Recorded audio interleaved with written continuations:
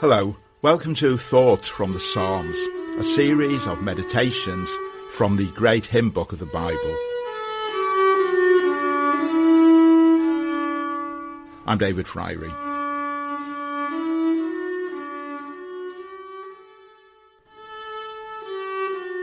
Psalms 113 to 118, known as the Egyptian Hallel Psalms.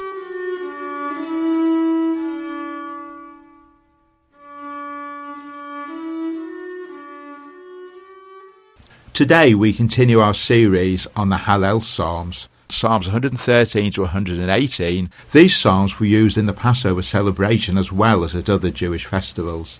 Psalm 113 we entitled The God of Creation, and Psalm 114 The God of the Exodus. Creation and new creation. The new creation of the Exodus was the birth of the nation of God's chosen people, a new beginning within the next phase of God's redemptive plan. But now we move on to Psalm 115. We now leave the ancient exploits of the Exodus behind, though by no means forgotten as we trace through the story of redemption.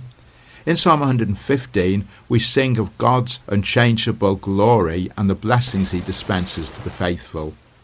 And we will see that not only is God the God above his own people, but he is also the God above other gods, God over the gods of the nations, for which we might read God over the rest of the world.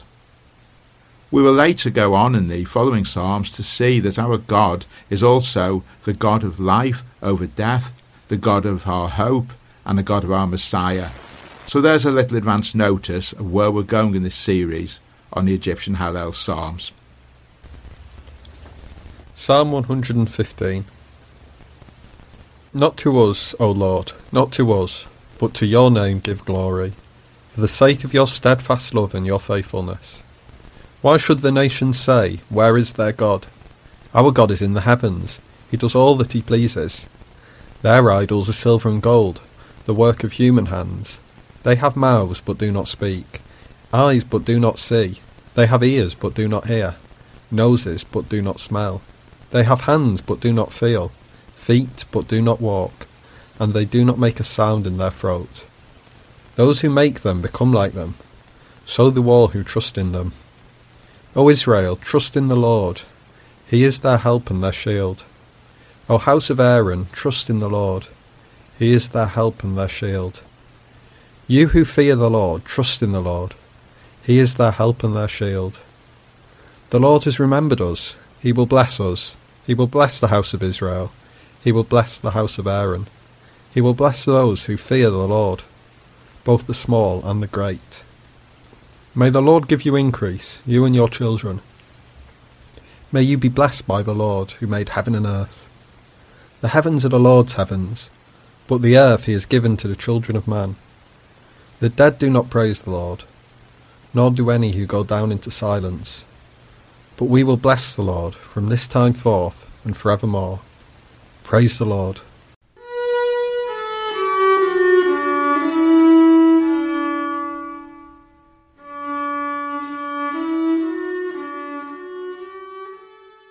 There are so many imitations around today, so many counterfeit products, such as the Rolex watch that in fact isn't a Rolex watch.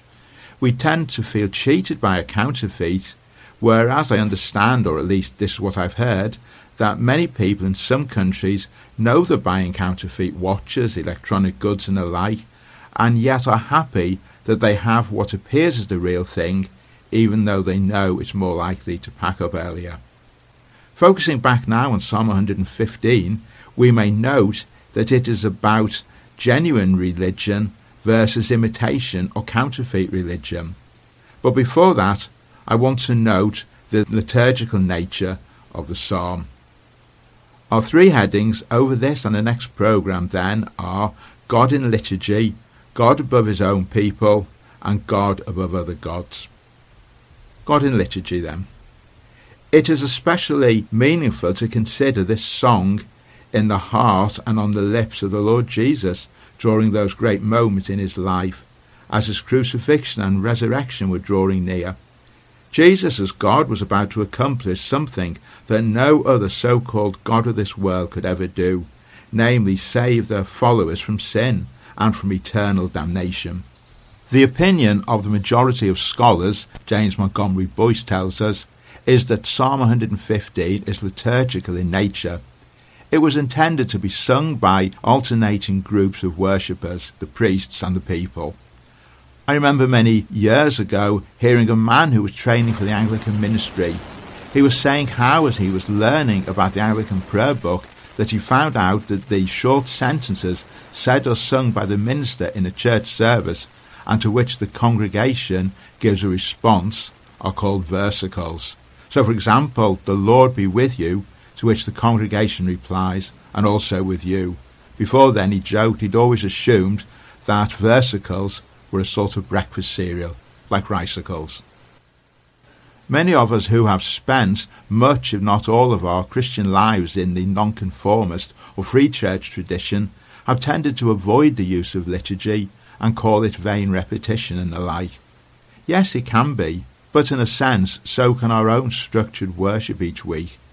I was brought up in a liturgical tradition and converted under it in my mid-teens. I soon moved into the nonconformist tradition, and yet in more recent years I have come again to appreciate the structure, even the beauty, of the use of some liturgy in worship. It's certainly one aspect to incorporate into worship, at least from time to time. It's about being open to God in worship and not being afraid of letting God move reverently among us. We can imagine the use of Psalm 115 then as ancient liturgy. It's not that hard to imagine verses 9 to 11 being sung together in worship, or verses 11 and 12 recited for a blessing in worship, or verses 14 and 15 as the priest's response to the worshipping acclamation just made. The opening and closing verses also make sense as the congregation participating in corporate worship. This is certainly a psalm which embraces the concept of worship. And secondly then, God above his own people. The context and tone of Psalm 115 suggest a period just after the return from exile in Babylon. The Jews were undoubtedly glad to be back in their own land again, but still conscious that they were under foreign rule, this time that of the Persians. Such a situation reflected badly on God's good name and stunning greatness, and maybe it was with this in mind that they wanted to focus now on God and not on themselves. "Not to us, O Lord, not to us, but to your name give glory, for the sake of your steadfast love and your faithfulness." Note the repetition of those words, "not to us." It's not about us, it's all about God. There have been some interesting and historical uses of these words in our own nation's history, such as when King Henry V led his English army to victory against the French at the Battle of Agincourt in 1415. After the battle, there was the singing of Psalms 114 and 115, and the whole army was ordered to kneel at the words, "Non dobis Domine," not to us, Lord. And in 1807, William Wilberforce expressed his political successes in winning his Yorkshire parliamentary seat and in the bill for the abolition of the slave trade in these very words, "Not to us, O Lord, not to us, but to your name give glory." Adoniram Judson, a 19th century missionary to Burma, had been full of ambition, seeking a great name for himself. When he came across this text in Psalm 115, he rebelled against it. But as the words gradually played upon his soul, he found that all his bright visions, as he'd imagined them, seemed to vanish. Soon he saw that all the glory must be to God and not him. I think there is then, here in the opening verse of this psalm, a challenge to each of us today. Philip Eveson is correct when he writes in his commentary on this psalm that all boasting in self-achievement must be excluded when the Church of Jesus Christ experiences seasons of revival, and in times of pressure from the world we need to be far more concerned about God's honour than our own standing in society. As we come to worship, whether collectively or individually, who or what really matters most to us? Are we each too full of our own pride? Do we sometimes think that we can go it alone without too much intervention from God, except for when we choose to call upon him for help, of course? Do we too often seek God on our own terms? Like, Lord, I'll do anything for you if you give me such and such a thing. Or, Lord, I'll follow you if you get me that nice little retirement or sheltered flat I want, or get my grandchild through their exams, or whatever. You know, and I know full well, that we can't play like this with God and expect anything we want on our terms.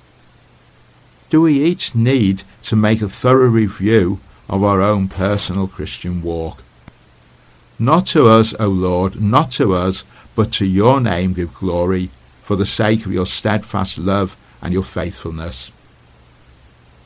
So we've just considered God in liturgy and God above his own people. In our next programme we'll consider our third and final point, that our God is above other gods. So join me next time as we continue our thoughts from the Psalms. Not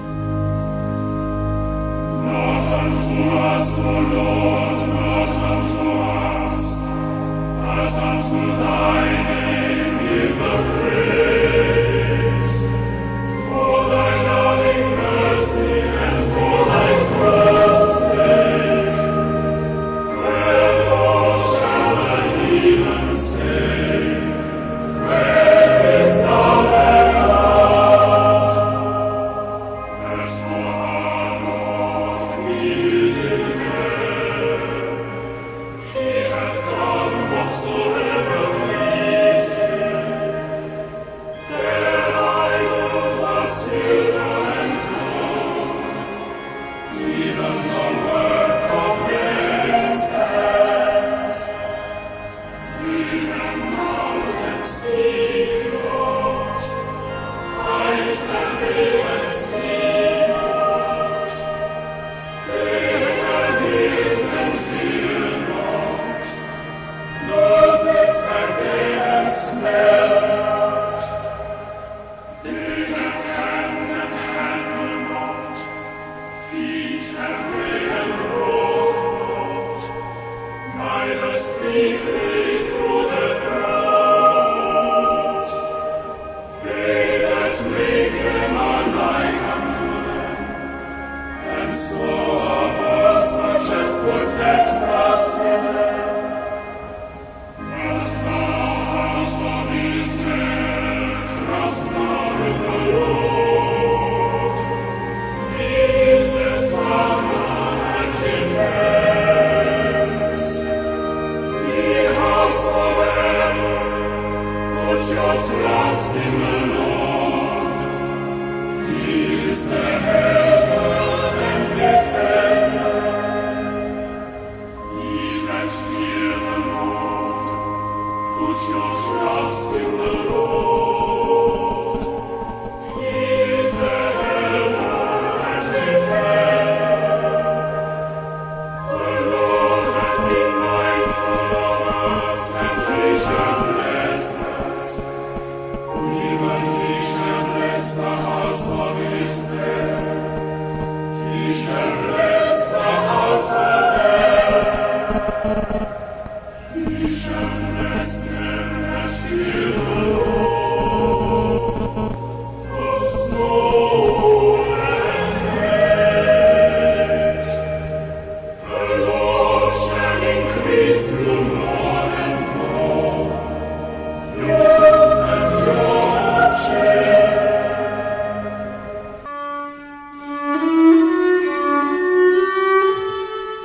If you wish to discuss anything in this programme with me, David Fryrie, please contact me via our studio. Please join us next time for further thoughts from the Psalms.